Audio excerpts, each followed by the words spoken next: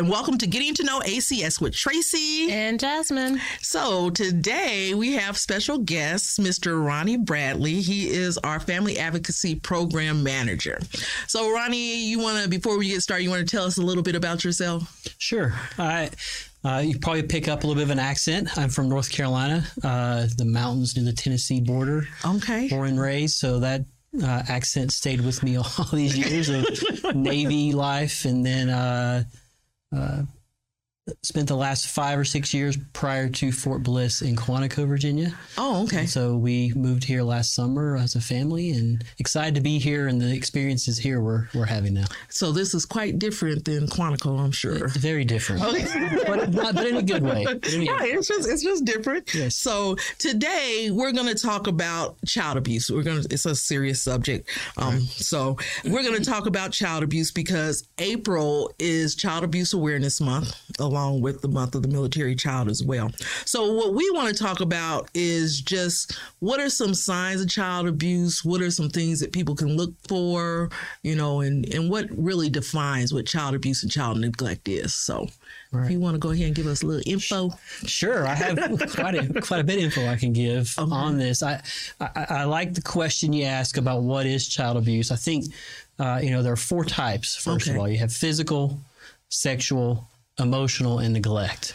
And typically, most people are pretty quick. We pick up real easy on the physical, emotional, sexual. Right. Neglect becomes the one that sometimes a little harder to recognize or intervene or realize that we need to help. Okay. Right. And so that's the one I like to spend a lot of time. Usually when I do briefs, I like to ask the question, if you had to pick between those 4, which form of abuse causes the most deaths? And I usually let that sit for a minute. Causes the most death? Most deaths in children. Oh, yes. Okay. Which one? What would you think, Jasmine? I mean, I would say I didn't get it right the first time I did it either. It's okay. Is it? I would say emotional. Emotional would cause the most Eventually, deaths? well, right then and there, though. Abuse. Or just I would over go with time? the physical for sure. Okay. So, yeah. Yeah, I mean, just right off the top of my head, I would think physical. Yeah. Yeah, and that's what most, go the emotional, physical, because, you think long-term, like you were doing, Jasmine. Right. Neglect is actually the one that causes the most deaths in children. Oh. And there's reasons for that, right? And the first is it's less likely to be responded to urgently.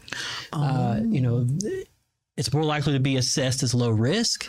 And even multidisciplinary professionals like myself, law enforcement, CPS, we don't always recognize the signs or something I've worked really hard the past few years, especially working in family advocacy and domestic violence, child abuse, is how I phrase things, how I say things, because it matters. Right. So saying things like, it was only a couple minutes.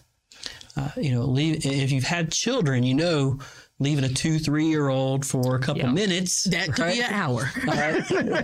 I remember my kids are teenagers now, a lot older, graduating high school, that type of setting now with our family. But when they were younger, when they got quiet, we were always worried about where were they? What are they doing? Right? Exactly. Because it didn't usually jive with what was going on at the time. Yeah. And so that's the same way now. So we tend to sometimes see it, or we think about our own experiences, things I've been guilty of saying, well, I did that when I grew up, so what's the big deal? Right. And not really think much about, we've learned a lot. We've learned a lot since, it's a long time ago. Right. We've learned a lot in the things, and not that my parents were bad parents or anything like that. We're not saying that.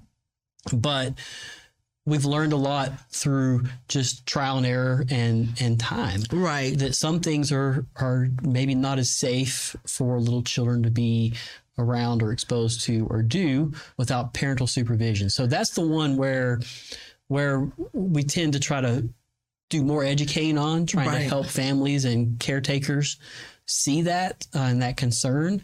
It's not a tell us when they're a bad parent either. Right, exactly. Things happen quickly with children. Mm-hmm. And so we're also not trying to do that. It's more about education and what can we do to prevent something to help either prevent a really bad outcome of injury or possible death. Right. And that's really what we've learned the past a few years now with child abuse is neglect is the one that tends to go kind of under the radar and not be seen. So when you talk about neglect, what are some types of neglect? Because, there's a wide range. So what I might think is neglect someone else may not think is neglect. So what are some of the signs of neglect, or what would be categorized as neglect? So I've got a list I'll read off for you, some of those. And then I'm actually going to focus on a couple at the end of the list that I think are important for today's conversation. Sounds good. To focus on more, because some of these are a little easier to go, yeah, we got it, right? Right. Medical supervision, safety, which we talked a little bit about already, but we'll circle back to that in a minute. Education, dental, nutrition. Yes. That's true. Parental drug exposure, things like that the parents may struggle with. Shelter, home, so having a place to live or a safe place to live. Right. Hygiene, clothing. One that's missed, or we honed in more lately also, is this nurture and affection. So showing love and attention to children. It's actually gotten a lot of attention the past couple of years with the pandemic, right? Because of the mask and children kind of learning those social cues and other things and getting that nurturance and attention and being able to see that. It's gotten a little more attention the past couple of years. And then the other is exposure to violent environments. So being in a home where domestic violence or those types of things are taking place is another really concern. So those last two are the two that I think are a little harder sometimes to see or recognize the impact that those may have on the children. And I like I said, like to talk a little bit about that. Nurturing obviously is important. Right. Making sure you spend that time. There's a really cool video. You can go online, YouTube. You can type in still face experiment. Still face experiment. Okay. And it'll pull up a video of an experiment where you'll see parents sitting there with their children. Most of them are younger, toddler age, and not quite able to fully verbally communicate. Right. And you see interactions happening with the parent where they're playing with each other, some fun times, usually playing the game, throw the toy on the ground and laugh about it because the parent has to pick it up, or they're making faces or funny noises. Right. And the parent's laughing and having a good time. And you'll hear them tell them in their ear, okay, we want you to spin around your chair. They're in chairs kind of like I'm in now, right? To spin around and become still face. So when you turn back and you start interacting with the kids, just stay still face. Don't interact. And you see it doesn't take long for the children to become agitated, to start doing all the behaviors that we as parents don't want our kids to do, throwing, biting, screaming, scratching, all those, because they were needing that attention. So negative attention is better than no attention at all. So then you see it pretty quick, the experiment. They don't let them stay too long in that way. So they turn back around, turn back, calm the child down, play, and you see the kid quickly goes back to that kind of happy, calm state again. And so you see that need for some of that, and that's so it's a good one to go watch and kind of see and understand. There's lots more out there, but that's one I like to reference when I talk about it. Okay. The other, exposure to violent environments. The one thing I learned a few years ago now in doing this work is children that are exposed to domestic violence in the home are at higher risk of mental health issues and concerns than children who are the direct recipients of abuse. So if they were the recipients of that physical, sexual, emotional stuff, neglect we talk about, the children actually in a home where domestic violence is happening in that environment have higher outcomes later in life of mental health issues and concerns. And so that was something that really kind of stood out to me when we're talking about this neglect, types of neglect, and recognizing some of these things that you were asking about earlier and how we can help prevent this stuff. Okay, because I find that interesting too with the whole being exposed, because it's almost like with emotional abuse, where they say that physical abuse, those wounds heal, but emotional abuse, you don't ever know if that's going to heal or not, because that's something that gets put into your psyche, And so one of the reasons, I guess, because of that, we're here if there's a domestic violence situation and then they find out that children are in the home, then it automatically becomes that it has to be reported because the children are in the home. Yes, it has to be reported for those reasons. And I do want to take a second. Yes. FAP tends to sometimes be a dirty word, or it does feel a little invasive, and because people are calling and they're asking questions, and I hope that those that are listening to us talk today understand that that's not really our role. Right. That's CPS, law enforcement. They're the investigative. They're the ones that have to figure out if there's something there more concerning. Our role is to help educate, teach, give tools to families, which we'll talk a little bit about here towards the end as we wrap up some of these things we're talking about, some of the ways we can do that. Okay. But I think that's something important to kind of point out too, is I always want to be careful, make sure people understand that we're here to help you, not, and sometimes, unfortunately, things do happen where there are consequences tied to that we can't undo. But typically, that's not the case. Typically, it's more about, hey, this thing happened. Let's help you. Let's get some education, some support around that situation to make things better moving forward. So those things you talked about, those outcomes don't happen, especially as we get older. As adults, this stuff impacts us too. Right. This kind of cycle that happens that we can, and if we can intervene earlier and get some things in place, we can change, and there is hope. And that's, I think that's the message that's important, is we can make a difference and change that stuff. And I think one thing that you pointed out earlier was, how our parents, not saying our parents were bad or anything, but they treated us certain kind of ways. We got punished different than how our children got punished, and of course how their children are getting punished. So I think it comes down to, you do better when you know better. So I think as we have gone through, we're realizing, as a society, that these certain behaviors are not good on outcomes. Right. So like you were saying with FAP, our purpose is to help you know better, to give you those tools. Yeah, to have more tools in the toolbox. In that toolbox, so that we, it's like, well, what do I do with them? It's like, so. And with our parents too, I feel like kids are now more educated today. For instance, my child is all about mental health. She's like, okay, well, what about this? Because this is not good for your mental health. And I'm like, how do you know that? Right. YouTube, right? They have more access to things than we did. So they can see like, hey, like when I have a stressful day and I maybe snap a little bit, as far as like, just go do your homework. She's like, well, you shouldn't yell at me because it hurts my feelings when whatever. And I'm just like, you can't say that to me. Like, what? And then I have to take a step back. And I'm just like, oh, well, maybe I shouldn't have yelled at you. And, seeing that apologizing is not bad. Like, apologizing to your child is not like weakness, I guess, right? Because I don't think we ever got that. Yeah, you didn't apologize. But now it's almost like, hey, I'm sorry that I lashed out. It was because, work was stressful or something. And I think that goes to what you were saying about the nurturing portion, to where we can be more human with our kids. Yeah. Not to feel like, okay, if I apologize, and you're going to look at me as being a weak parent, and that you can get over on me, So yeah, I think that's important. I think that being that example, there's still. You probably at some point you probably ask about that homework numerous times, right? As a father, I understand, and I think and we can still have that conversation. Well, here's maybe why that happened. Right. I do need. Yeah, you're right. I could probably respond a little different or find a better way. But also that's part of what we're talking about now is tools. Well, we get to that point of feeling that, where we might respond in a way that might be negative or have some really negative consequences, depending on how we respond.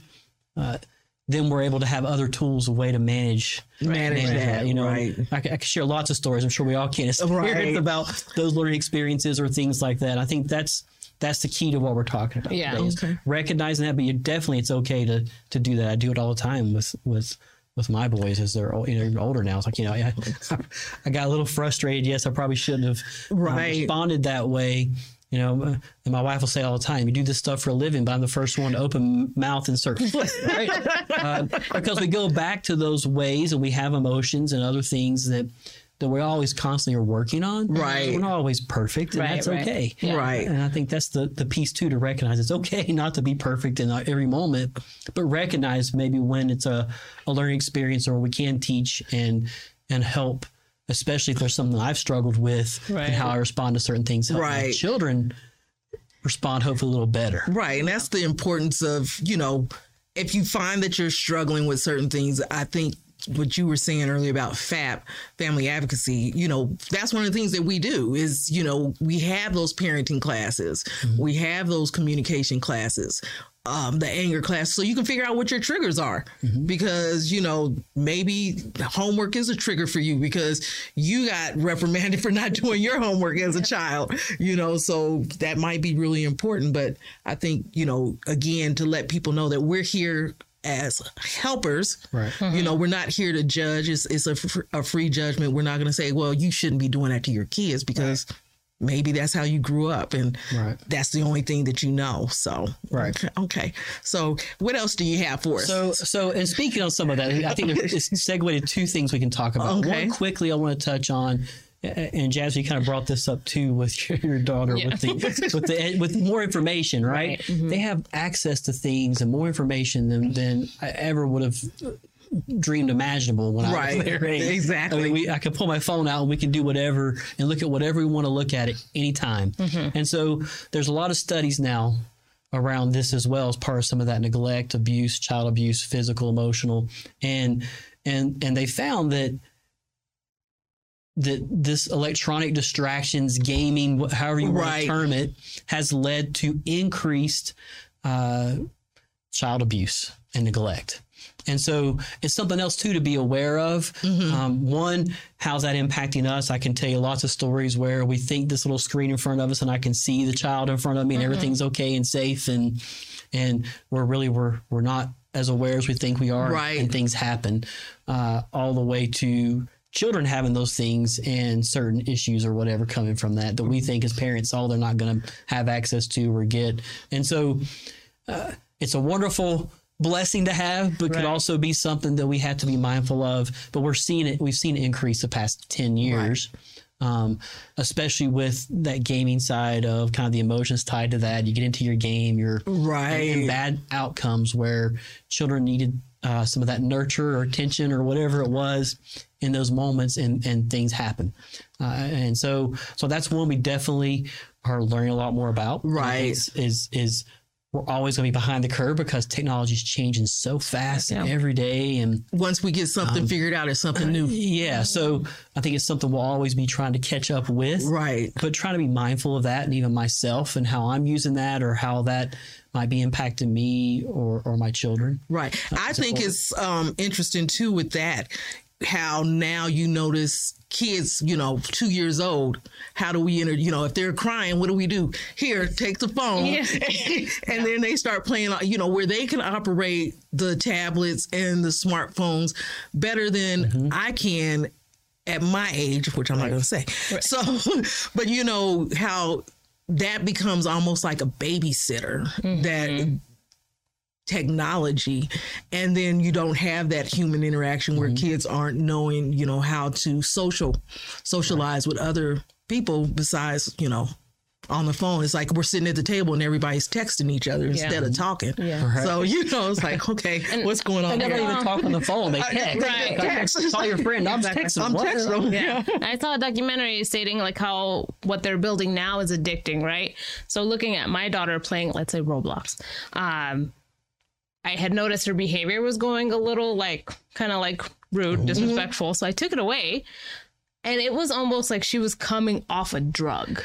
Right. So then I kind of put that into perspective because I've heard stories where people would be in the middle of a game and react almost violently because their child is being disruptive, I guess. Right.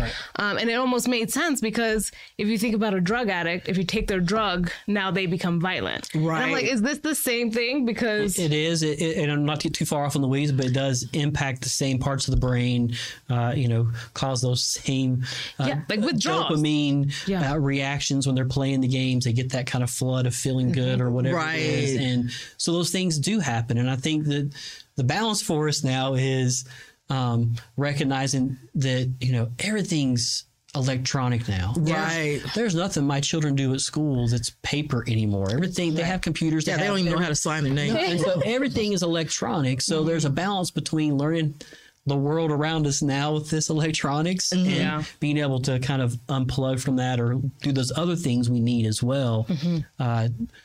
As adults as well as children, to be able to be healthy, for lack of a better word. Right. Okay. So go on to your next. I just like that you're just going with the flow. So Well, I don't have to do a whole lot. So the other one that come to mind is we were talking about this. You talked about different tools in parenting. Right. I grew up in a time where spanking was probably more prevalent or used more often. Right. And, that famous, I turned out just fine, right? I know. It's like it didn't hurt me. And I'll say that, I knew when those times happened, I knew I'd done wrong. I knew I was going to get it. But we've also learned a lot over the years with that as well. So the one thing I try to make sure people are aware of, especially within this military DoD environment, is there certain things the DoD's labeled. There has to be some other pieces that go along with it, but they've labeled as acts of abuse. Right? Okay. One of those is spanking your children. Right. On top of their clothes with an open hand on the buttocks, right? You start taking pants down, or you start using a spoon or a belt or other things, it starts to change some of that. And so I tell people, we're not telling people that they can't discipline their children. Right. What I will say is you need to be aware of the state you're in, because some states do have different laws. And that's very important. That. Yes.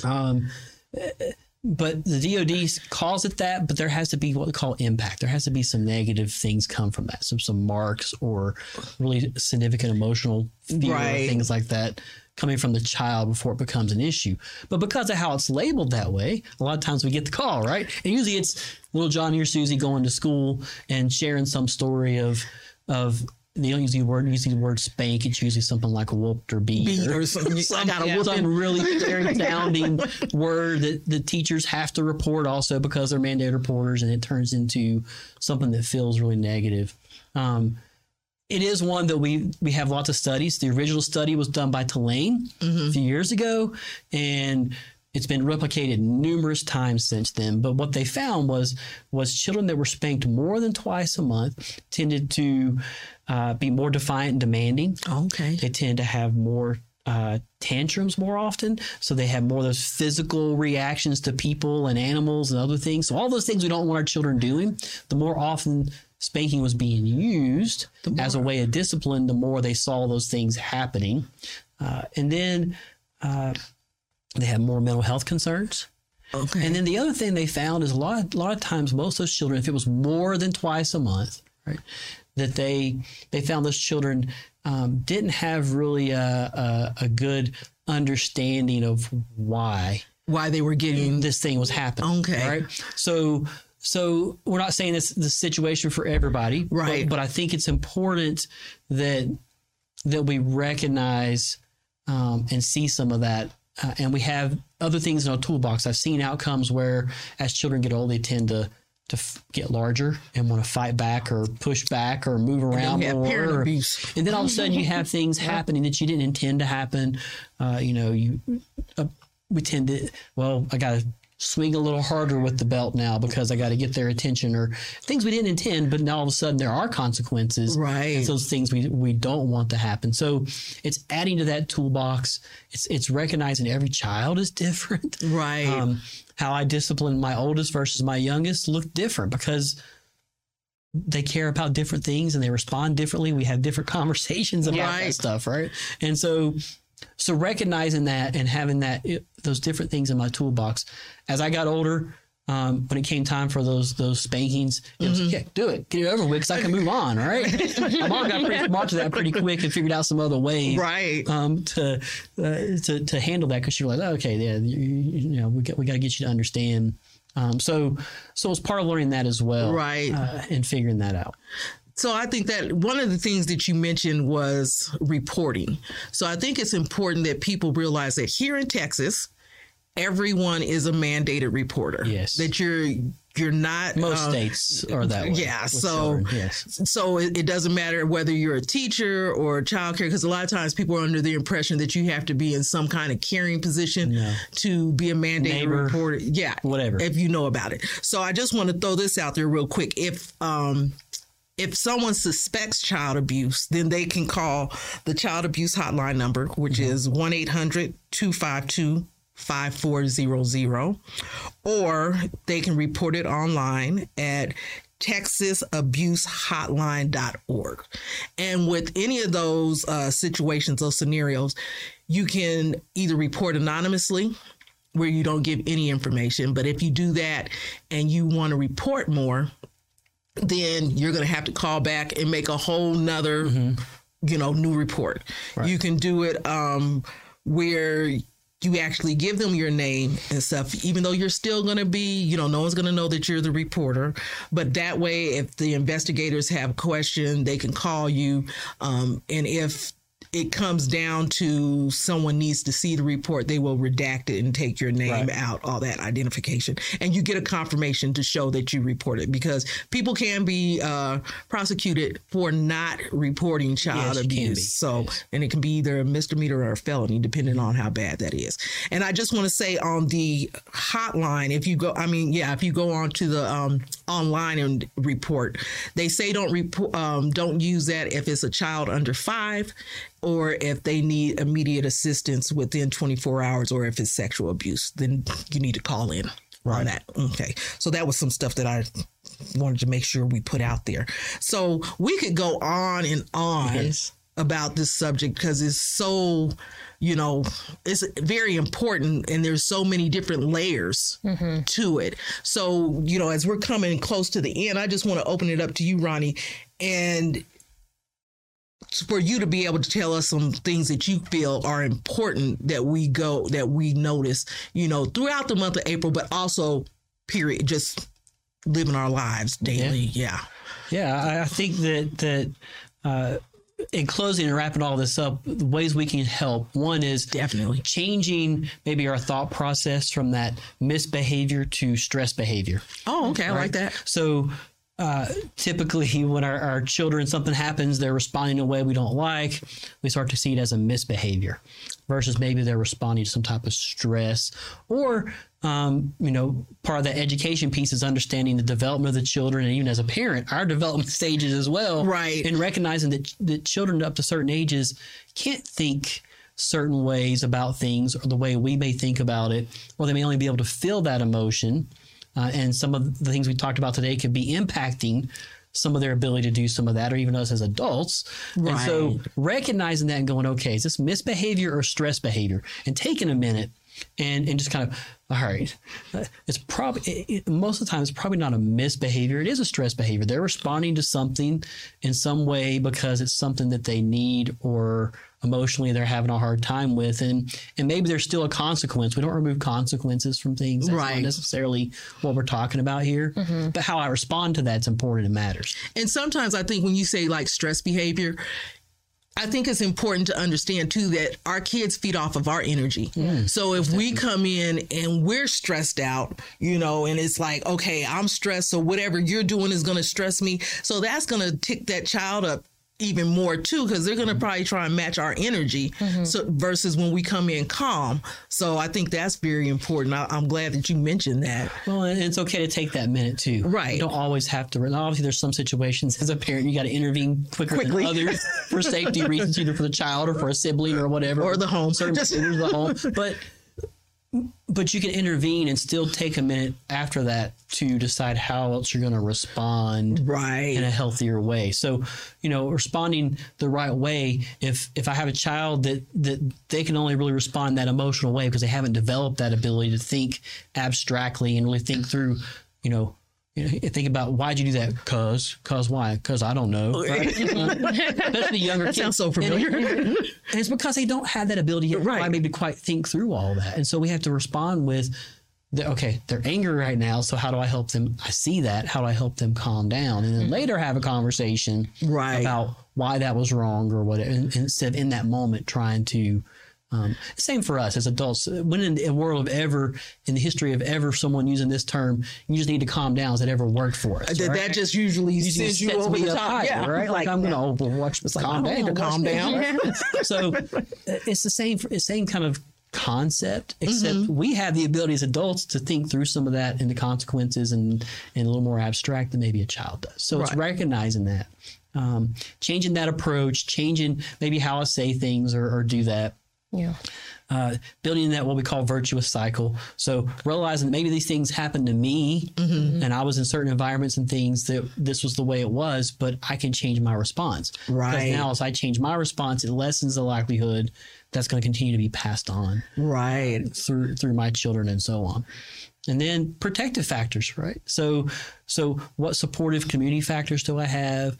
What maybe parenting classes, you mentioned some of this. Do we have? We have all these classes that help us understand those behaviors, right. help us understand how to respond, maybe look at how I respond, understand myself, maybe some of those things we talked about in myself. So it's parenting classes, new parent support program. Yes. Is a huge piece of this. They're great for that newborn or actually pre-birth, right? Exactly. Preparing for the child up to that 3-year-old age range. And it doesn't mean they can't come in the home if you have older children in the home, but that's the ages they're going to work with you. And by doing that, there may be some carryover, some residual effects over there, others in the home as well, but also classes with us. As far as anger management, stress management for ourselves. Right. But also in some of those other parenting classes, what we call screen-free parenting. Right.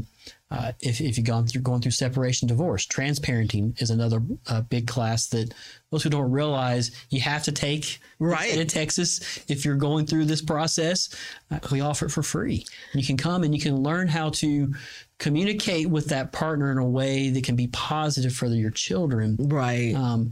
Because those are very stressful situations to have to go through. Okay. And so those are some of the things that come to mind in closing without taking too much longer. Yeah. But those are the things I think that we can do. Really, that misbehavior versus stress behavior is the first question. I think stop and ask yourself. Right. And realize it's probably not misbehavior. It's probably stress. Just behavior. stress Something behavior. going on. Yeah. So how can I help? And then how can I address that their response is not okay Right. later?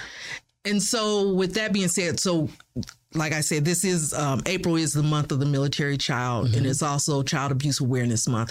So I know throughout the month, Family Advocacy will be doing different things, maybe having tables set up, information tables set up, and that type of thing. So they can actually just watch the Family Advocacy page, Facebook page, or the ACS Facebook page, and find out what's going to be going on throughout the month of April for child abuse awareness, just to get that awareness out there. We'll have quite a few activities. The one big one I will put a plug in is April 30th. Okay. We will be at Freedom Crossing. Okay. And I think in front of the Texas Roadhouse, we'll have a couple tables and some giveaways and some information and just be out there for a couple hours, I think 10 to 12 that morning. Okay. So we're going to start plugging that now while we're talking. Yes, that's what, yes. But definitely come out, see us, call us if you have questions about anything we talked about or like more information. Right. So again, we're Family Advocacy, like you said, it often gets that stigma attached to it, but anybody, and I think most people would agree, that take those classes, find out, you know what, I needed this. This is something that was really good and I didn't feel judged, and ended up with some good good skill sets and good tools that they can take moving forward. So yes. So thank you so much, Ronnie, for coming and visiting with us today. Very important subject, and like I said, you have so much information. We probably could go on and on about it. But before we close, I do have a question. I do have a question that I ask everyone before we close out. What is the one thing that brings you joy working here in the Family Advocacy Program? Oh man, one thing. Just Pick one. I think you may have mentioned it there at the end. It's seeing those kind of aha moments. I know I've had them, but seeing others kind of have it and go, oh. Yes. And see those things do make a difference if we can change one little thing, that it will make our. Obviously, we're talking about kids here, as the children here, but I think as parents, it'll make my life so much better or happier, or I can go, oh, I got it now, and maybe not feel as much pressure that maybe I'm doing something wrong. Most of us aren't. Right. And when we're hard and critical on ourselves. So I think that's the piece I probably get the most out of, is sharing that information as people go, oh, so I'm okay. You're okay. You're okay. Right. It's usually not as bad or doom and gloom as maybe that word fat. When people talk about those things or scenarios, it's not as bad as that. Yes. It's usually smaller things that we can help with, and it never gets to that part of it, and we don't have to feel that way because we realize that we're not the only ones feeling that way. Exactly. You're not alone. Or whatever. Right? Even us professionals have to take a step back, like I said, and take that breath and realize that, okay, I got this, or I can improve. Okay. Right. All right. I can do better. Thank you so much. That was awesome. So thank you for joining us again. If you all need more information on anything that we talked about, again, if you suspect child abuse, of course, call the child abuse hotline numbers that we put up earlier, or go online. And if you have any questions, just call Family Advocacy. The number 915-56, is it 568?